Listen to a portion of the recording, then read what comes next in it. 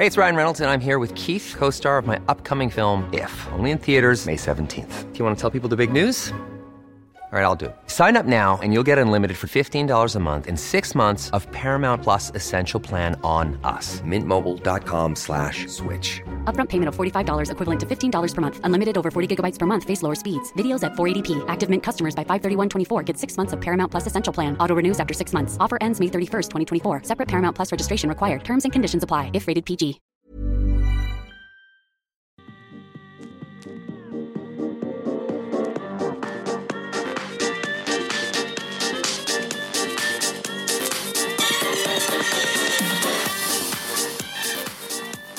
Och välkomna till ännu ett avsnitt av 50 nyanser av pengar, en podd från Politism. Behöver vi fortfarande presentera oss, Elisabeth? Nej, jag tror inte det, Veronica. Okej. Nu gjorde vi det ändå. Ja. Du, hur är läget, Elisabeth? Jo, men det är bra. Jag är lite inne i min uppsatsbubbla och väldigt glad över att jag har en så otroligt bra handledare. Igår så skämtade han om att Uppsala universitet är ungefär som Hogwarts. Och jag bara, jag har ju alltid velat gå på Hogwarts. Nu kan jag typ dö lycklig. Jag har aldrig träffat din handledare, men jag tycker redan om honom. Han börjar redan bli en legend i min familj dessutom. Han är redan en liten familjemedlem. Verkligen. Förutom det har jag lite identitetskris och spenderade hela kvällen igår med att möblera om min lägenhet för att sen inse att nej, men det var ju bra som jag hade det från början och ställa tillbaka alla möbler, så jag liksom känner lite att jag snart kommer behöva be mina grannar om ursäkt. Men det där känns ju nästan lite symboliskt för en identitetskris. Man rör om allting tills man landar där man var från början. Exakt, och bara, varför behövde jag röra om det här? Jag hade det ju bra, jag var ju bra som jag var. Ja, väldigt mycket så. Hur är läget med dig? Det är bra med mig. Jag är bara lite uppriven efter igår. Jag vet inte hur, om det är, förhoppningsvis har ingen missat det här, men jag gissar att det är ganska många som inte känner till det. Men på SVT Play så sänder ju de 4 av Xavier Dolans 5 filmer som han har släppt, 27 år gammal. Helt sjukt, alla har gått på Cannes filmfestival. Och en av dem är ju min absoluta favoritfilm, Laurence Anyways. Och alltså jag gråter så mycket. Den är liksom 3 timmar lång av så här filmisk perfektion. Och i och med att jag sett den här filmen x antal gånger förut, så jag vet ju hela tiden vad som kommer hända. Jag kan typ alla repliker. Så att jag sitter liksom bara och gråter. För att det är så himla fint och så himla vackert och så himla bra. Som det är någon som inte har sett Laurence Anyways, vilket typ är ganska många som inte har jag märkt. Ja, jag är en av dem. Så alltså, måste ni gå in på SVT Play och se den här. Det är alltså en helt fantastisk film. Men jag är i alla fall lite uppriven idag. Ja. Och det roliga var ju att min franska lärare, jag pluggar franska, också tipsade om det här fast i fredags. Så att uppenbarligen så finns det någonting i universum just nu som säger att jag måste se den här filmen. Exakt. Det är bara, ta tjuren vid hornen, Elisabeth, och sätt dig med några Kleenex så kommer du vara all set. Ja, jag ska göra det. Ja. Någonting annat som vi har kikat på också, det är ju Sweatshop, serien från Aftonbladet som var den stora snackisen innan hela Kaplan-röran. Precis, innan ministeravgångarna. Exakt. Inte lika filmiskt perfekt kanske, men otroligt ändå bra, effektiv liksom. Jag tycker att den var väldigt välgjord. Ja, faktiskt. Verkligen, för att vara en väldigt kort liten webbserie. Precis. Alltså det är ju 3 avsnitt, alla är ungefär en kvart långa. Ja. Om det är någon som inte har sett den här, så är det i alla fall 2 unga modebloggare som åker till Kambodja för att jobba som textilarbetare och uppleva de villkoren som liksom sömmerskor arbetar under, som till exempel då jobbar för fabriker som syr kläder till H&M. Värt att säga dock är att de får inte ens komma in och filma på någon av H&M's fabriker. Det är helt sjukt. Ja, det är verkligen helt sjukt. Utan det de gör är att de pratar ju med några sömmerskor som har jobbat i fabriker som producerar kläder till H&M. Precis. De här tjejerna blir i alla fall helt chockade över de här katastrofala förhållandena som sömmerskorna lever under. Och de har liksom jättelånga dagar. De tjänar 7 spänn i timmen. De hinner knappt gå på toaletten under sina arbetspass. Och de är liksom ständigt övervakade av sin chef.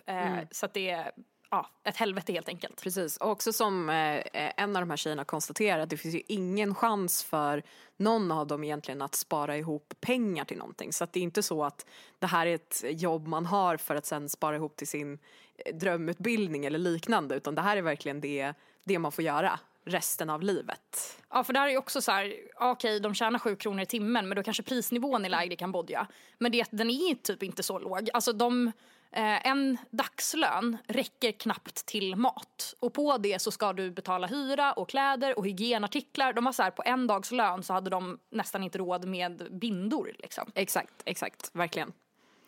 Men kärnan i den här serien är ju liksom frågeställningen om huruvida global handel är en bra grej eller om det bara är ett utnyttjande av fattiga människor. Svaret är egentligen lite både och, kan man ju säga. Ja, men precis, som med väldigt mycket så är det ju komplicerat. Ja.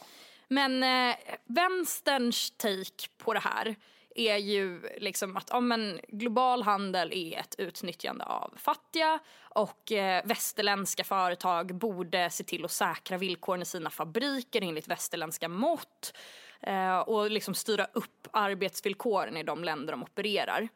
Och det kan man ju tycka, men i kontrast så menar ju också samma grupp att väst ska sluta leka världspoliser och inte lägga sig i liksom utvecklingen i andra länder och så.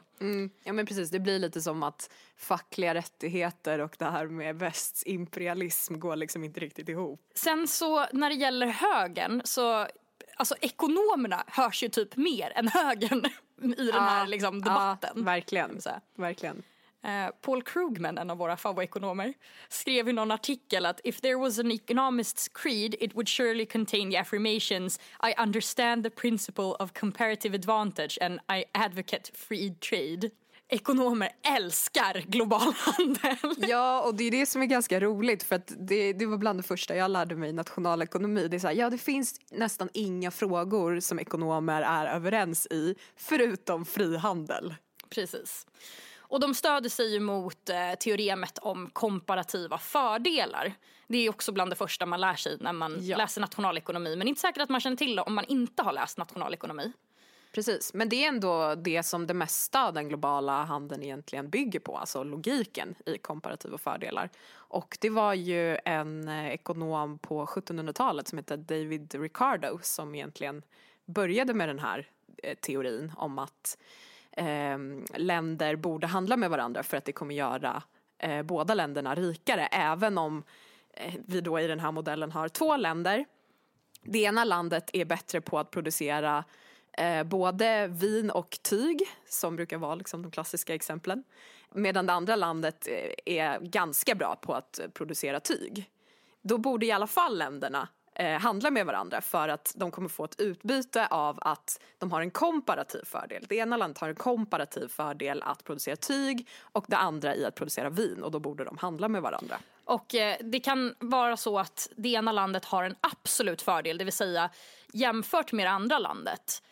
Om vi har liksom land A och land B, så kan land A vara bättre på att producera både vin och tyg än land B, men land A kommer fortfarande vara bättre på att producera något utav dem. Och då kommer de vilja, om det är så att de är bättre på att själva producera vin än att producera tyg, så kommer de fortfarande vilja att specialisera sig på produktion av vin och då importera tyg från land B som kommer importera vin då från land A. Exakt, för det innebär också att då kan de ju producera mer vin och inte behöva lägga lika mycket fokus på att producera tyg. Precis. Vilket gör att deras rikedom ökar samtidigt som land B kan producera sitt tyg och då få någonting att sälja, vilket ökar deras rikedom. Så att i slutändan så blir alla glada och nöjda. Men förespråkarna för frihandel, speciellt de som kanske inte har liksom stenkoll på alla ekonomiska teorier men bakom det, kan ju bli lite överexalterade när det kommer till frihandel också.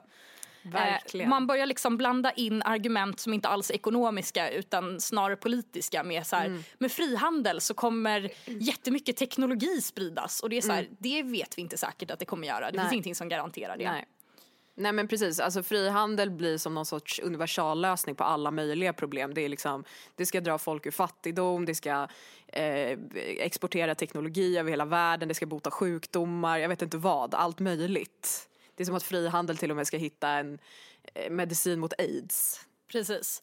Du var inne på det också, det här med att det finns ju länder som har haft liksom höga handelsbarriärer och som ändå har byggt upp välstånd, och länder som har haft låga handelsbarriärer och inte kommit lika långt. Ja men precis, alltså det där med att inga handelshinder automatiskt gör att välståndet ökar för att handeln ökar, det stämmer inte riktigt. För att om man tittar till exempel på flera länder i Sydostasien som har varit väldigt framgångsrika, typ Sydkorea, Taiwan, Singapore, Malaysia, ja men Japan tidigare också, och även Kina, så har de börjat med liksom ett läge där de har haft ganska höga handelshinder, och många har också jobbat väldigt hårt med just att ha väldigt höga handelshinder för att hinna bygga upp en egen infrastruktur och liksom göra sina företag mer konkurrenskraftiga. Medans till exempel Latinamerika, bland annat Mexiko, som har haft då frihandelsavtal med USA och trappat ner alla sina handelshinder innan man har hunnit bygga upp en egen bas liksom för sin exportindustri, har inte alls lyckats lika bra. Och där ser man ju liksom att det är inte automatiskt just handelshindren i sig som skapar framgång liksom i den globala handeln på en global marknad, utan det är ofta andra saker, till exempel att man har investerat i forskning och utbildning eller infrastruktur eller hälsovård eller någonting liksom som man kan konkurrera med i övriga världen. Och det finns ju en del ekonomer som inte alls vill kännas vid det här. Typ min föreläsare i internationell handel som var så här: internationell handel är alltid bra, handelsbarriärer förstör alltid. Han vill ju liksom mena på att så här, frihandel räddade Argentina ur ett shithole typ. Och det är så här, ja, kanske inte hela sanningen liksom. Låt mig skratta åt det. Jag har liksom en anekdot från en kär släkting som jobbade på Världsbanken under en period och fick åka med så stora lass med pengar till Argentina för att lösa deras jäkla bank- och valutakris. Så att jag vet inte hur framgångsrikt det där var. Men sammanfattningsvis så är ju då frihandel är i grunden bra, och internationell handel är ju bara, det är en förlängning av nationell handel, det vill säga arbetsdelning. Vi specialiserar oss på en sak. Alltså, det är inte effektivt att varje individ ska sitta och producera allt vi behöver, utan det är bättre att jag fokuserar på att producera en sak och sälja den så att jag sedan kan köpa mer av det jag behöver helt enkelt. Men det betyder inte att människor inte utnyttjas. De här sakerna kan liksom samexistera. Däremot så är det inte nu blir det väldigt komplext där.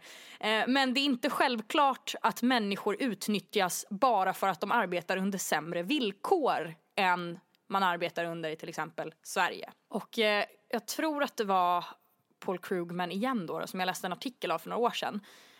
Där han diskuterar den ganska kontroversiella frågan om barnarbete. Och han menade att så här, självklart så är det hemskt, vi vill att barn ska gå i skola. Men om barn anställs i en textilfabrik i, låt säga, Filippinerna, så är det förmodligen ett bättre helvete än deras alternativ. För att deras alternativ är inte att gå i skola, utan deras alternativ är att kanske leta metaller på en soptipp. Och att alla liksom, länder som har någon typ av välstånd idag har gått igenom den här transformeringen på arbetsmarknaden från liksom, dåliga arbetsvillkor där vi har haft barn som har arbetat i fabriker tills att man liksom, har byggt upp någon form av ekonomiskt välstånd så att man har råd med bättre villkor och har råd att finansiera skolgång för barn och sådana saker. Mm. Nej men visst, och det där är ju alltid en väldigt stor diskussion. Alltså, ja, kan vi egentligen ställa krav på de här länderna där de här fabrikerna finns och där villkoren på många sätt är vidriga för arbetare? Eller är det här bara ett naturligt stadium som alla måste gå igenom på vägen mot liksom, att bli en modern industriell ekonomi? Och där kan man ju dels säga då att så här, nej, det är inte så att de här länderna kommer behöva gå igenom precis alla steg som vi här i väst har gått igenom, i och med att vi har gjort väldigt många misstag som då länder som utvecklas senare inte behöver göra, som de helt enkelt kan hoppa över. Däremot så kan det ju absolut vara så som du säger, Veronica, att ja, men alternativet kanske är ännu sämre. För att, ja men, säg innan de här företagen kom och etablerade sig i de här länderna, så är det mycket möjligt att liksom, befolkningen ägnade sig åt arbeten som var betydligt mycket sämre, som kanske inte gav något betalt överhuvudtaget. Då har det ju såklart blivit en förbättring om man kanske kan få komma och jobba i en fabrik. Men det betyder ju inte att vi ska vara nöjda där. Nej. Och en viktig del av det välståndet som vi har liksom byggt upp är ju arbetarrörelsen och fackföreningsrörelsen. Att människor som har liksom jobbat i de här fabrikerna eller vad det nu kan vara har krävt bättre villkor och har krävt högre löner. Och det är det som liksom har satt rullning på ett bra välstånd helt enkelt. Att så här, arbetare har tagit makt och till slut har man tillåtit arbetstagare att organisera sig. Och här så finns det ju förutsättningar för att återgå till exemplet då Sweatshop. Så finns det ekonomiska förutsättningar för att kunna tillgodose eller tillmötesgå de här önskemålen från arbetstagare i Kambodja. Kambodja har haft en god ekonomisk tillväxt de senaste åren. Men de har väldigt höga klassklyftor, de har väldigt mycket problem med korruption och så vidare. Men pengarna finns.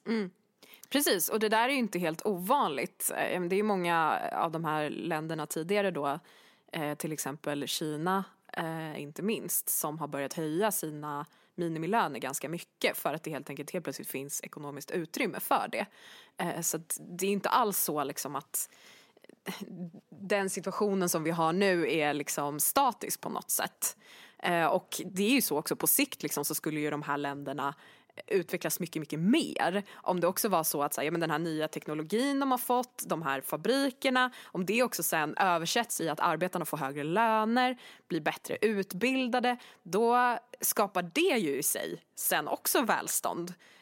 Vilket gör ju att ja, men då kan arbetarna själva sen börja köpa de produkter som de faktiskt producerar. Precis. Vilket ju de här stora företagen skulle tjäna på väldigt mycket. Och där kan man ju bli lite ifrågasättande av att någonstans så sätter stora företag som H&M eller Nike eller Apple liksom käppar i sina egna hjul av att de också hindrar arbetare i de här företagen att organisera sig fackligt, eller i alla fall deras underleverantörer gör det. Det är kanske inte liksom H&M det är inte direkt H&M från central ort som säger nej, ni i Kambodja får inte organisera er, men Alltså det vet vi egentligen inte så mycket om. Och här är jag nog beredd liksom att dra argumentationen längre och säga att där har västerländska företag en skuld. I att de inte säkrar att arbetstagarna i fabriker som syr deras kläder, det är liksom inte bara någon så här knapphåls långt bortåt Tjotahejti, utan det är sömmerskor som syr deras kläder som blir sparkade om de försöker organisera sig. Och där tycker jag att till exempel H&M har en skuld i det. Ja, men det håller jag med om, absolut. Nu lät jag jättepragmatisk, inser jag. Och bara, nej men det är inte alls deras fel. Var det revolutionära i det, Elisabeth? Herregud, jag har blivit kapitalist här på gamla dagar. Nej, men absolut. Det är klart att de har en skuld och ett ansvar. För att även, liksom, jag har ju irriterat. Hey, it's Ryan Reynolds, and I'm here with Keith, co-star of my upcoming film, If, only in theaters May 17th. Do you want to tell people the big news? All right, I'll do it. Sign up now and you'll get unlimited for $15 a month and 6 months of Paramount Plus Essential Plan on us. MintMobile.com/switch. Upfront payment of $45 equivalent to $15 per month. Unlimited over 40 gigabytes per month. Face lower speeds. Videos at 480p. Active Mint customers by 531.24 get 6 months of Paramount Plus Essential Plan. Auto renews after 6 months. Offer ends May 31st, 2024. Separate Paramount Plus registration required. Terms and conditions apply if rated PG. Hiring for your small business? If you're not looking for professionals on LinkedIn, you're looking in the wrong place. That's like looking for your car keys in a fish tank. LinkedIn helps you hire professionals you can't find anywhere else, even those who aren't actively searching for a new job but might be open to the perfect role. In a given month, over 70% of LinkedIn users don't even visit other leading job sites. So start looking in the right place. With LinkedIn, you can hire professionals like a professional. Post your free job on linkedin.com/people today. Mig precis lika mycket som du på att H&M kan gå ut och säga nej men det är bara våra underleverantörer, vi har ingen kontroll över dem, vi kan inte veta vad de gör. Självklart måste man ju ha kontroll på hela sin produktionskedja, annars är man ju inte ett seriöst företag. Men jag kan inte tänka mig liksom att H&M från central ort går ut och säger nej, våra arbetare får inte organisera sig. Sen har de kanske inget emot att deras underleverantörer hindrar fackliga rättigheter. För att det är klart att det pressar ju ner lönekostnaderna, vilket ju ökar H&M's vinstmarginaler. Ja.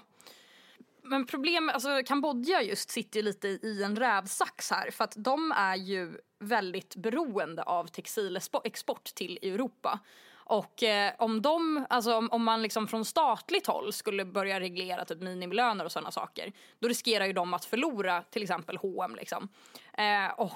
Då hamnar de tillbaka på noll. Och det här vet ju H&M om liksom. Alltså det vet man om på centralt håll också. Och därför så har man ju ett ansvar.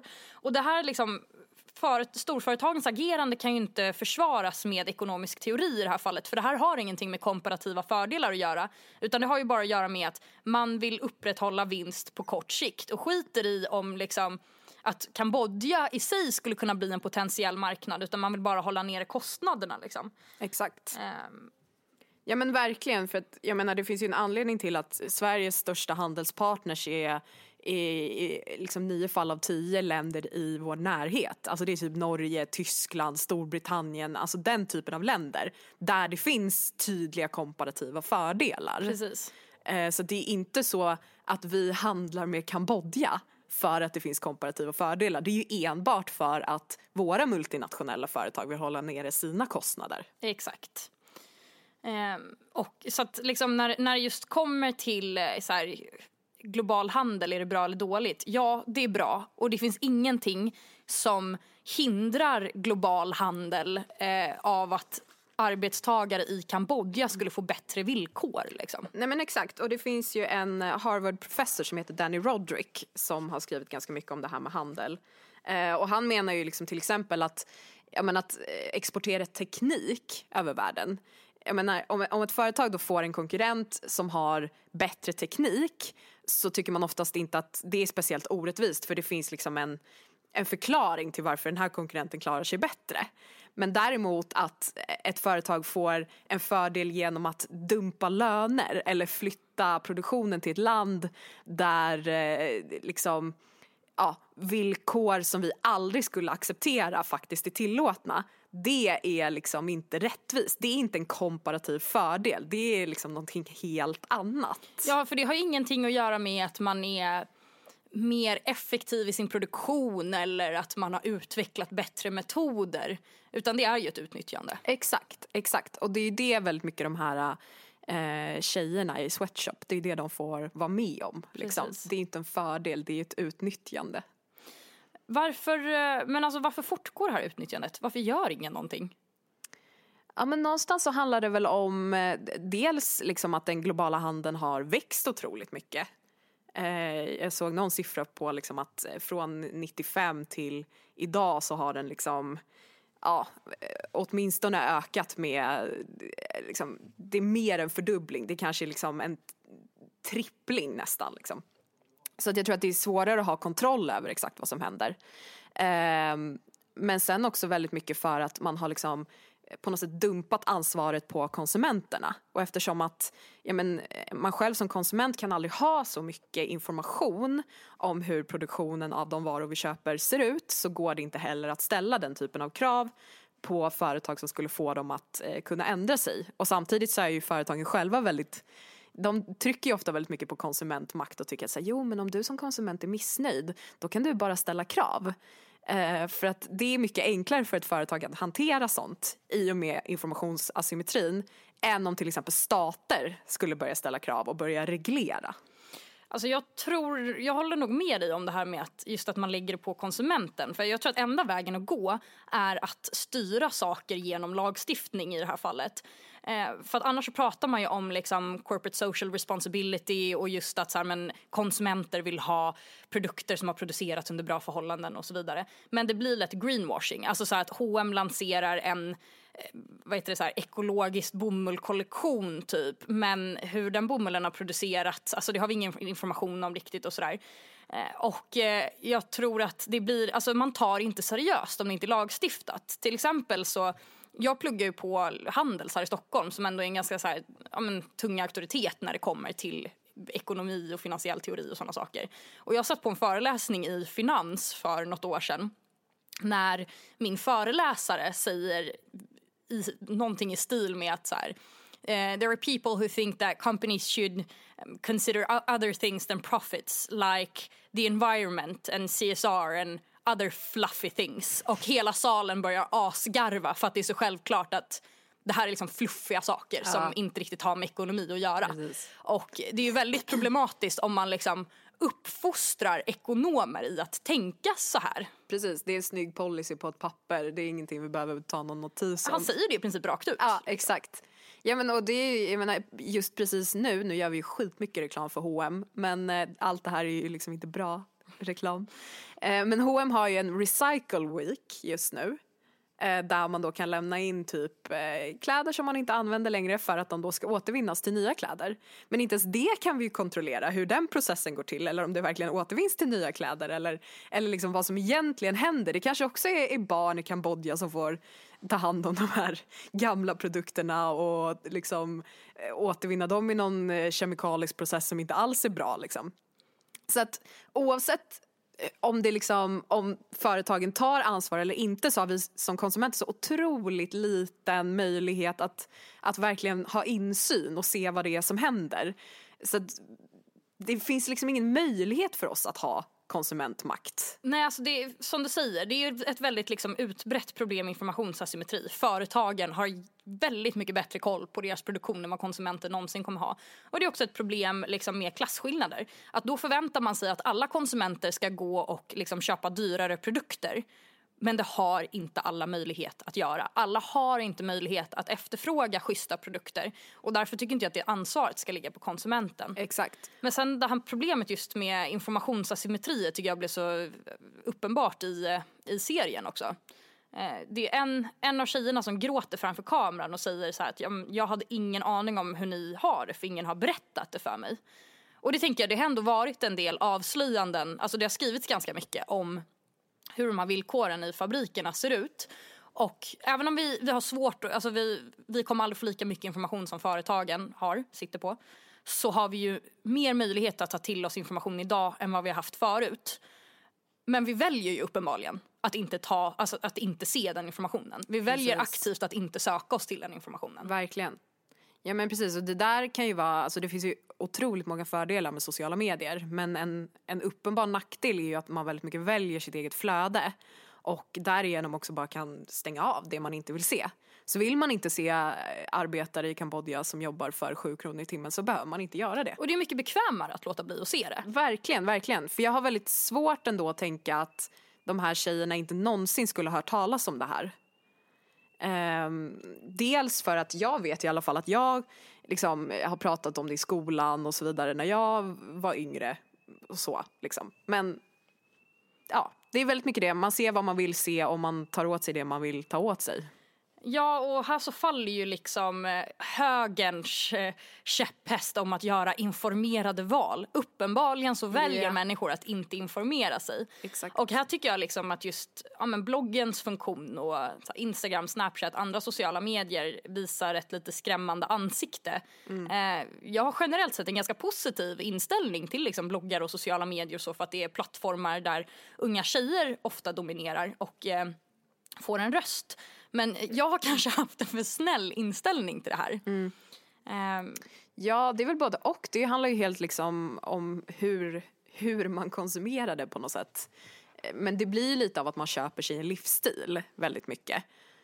Och många av de här tjejerna i sociala medier är väldigt, väldigt duktiga på att sälja en livsstil. Och det ska man ju inte ta ifrån dem, att de är väldigt duktiga entreprenörer och kommunikatörer och sådär liksom. Men det blir ju ganska ytligt och strömlinjeformat. Ja, men jag hade den här diskussionen med min mamma. Nu blir hon glad att hon blir omnämnd igen i podden.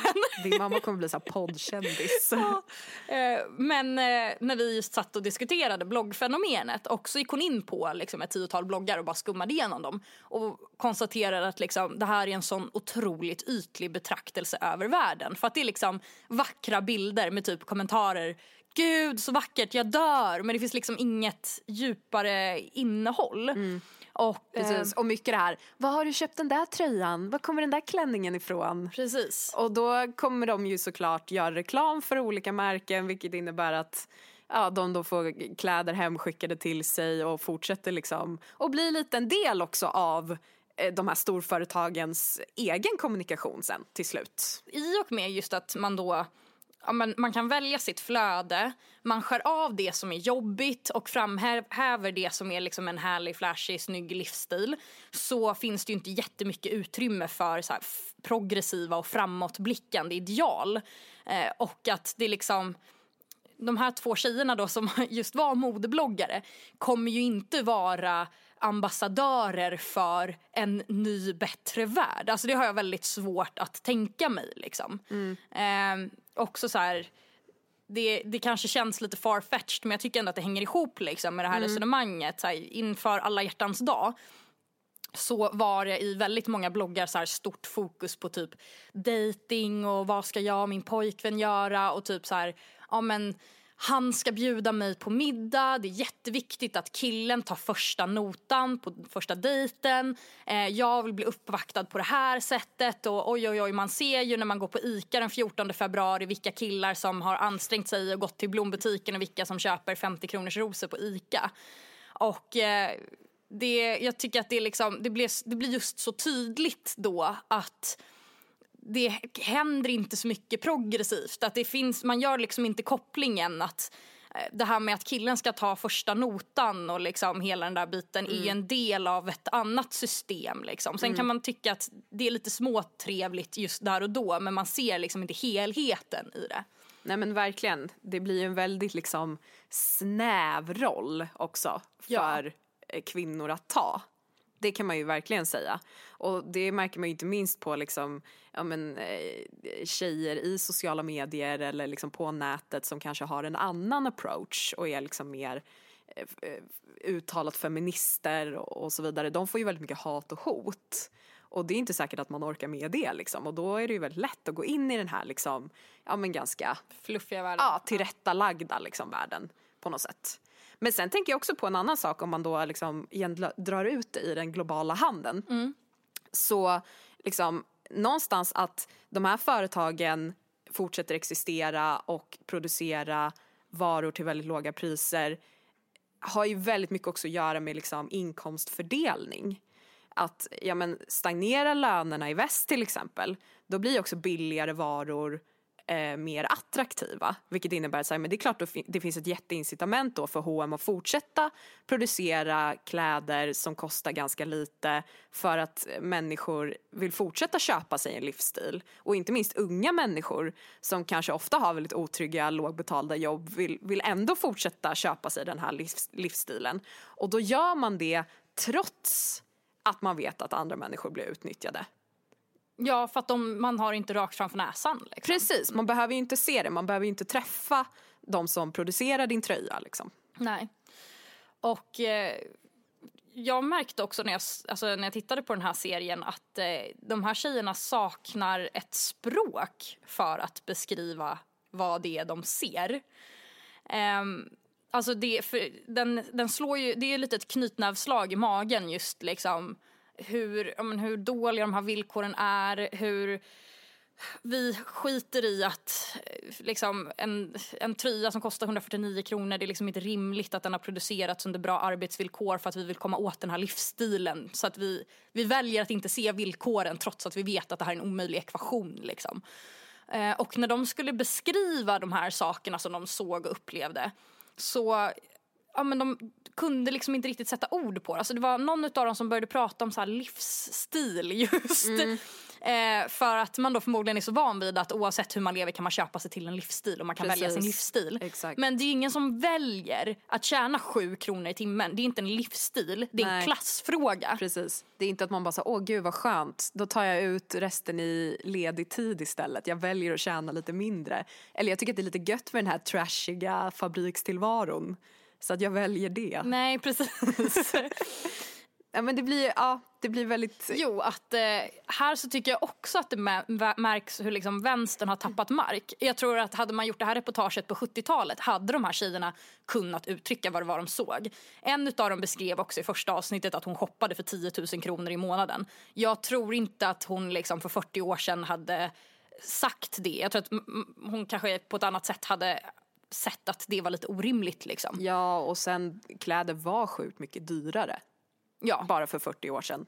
Det är ju verkligen någonting som har hänt i den globala handeln de senaste 20 åren. Att priserna har pressat så mycket på kläder och teknologi och så vidare.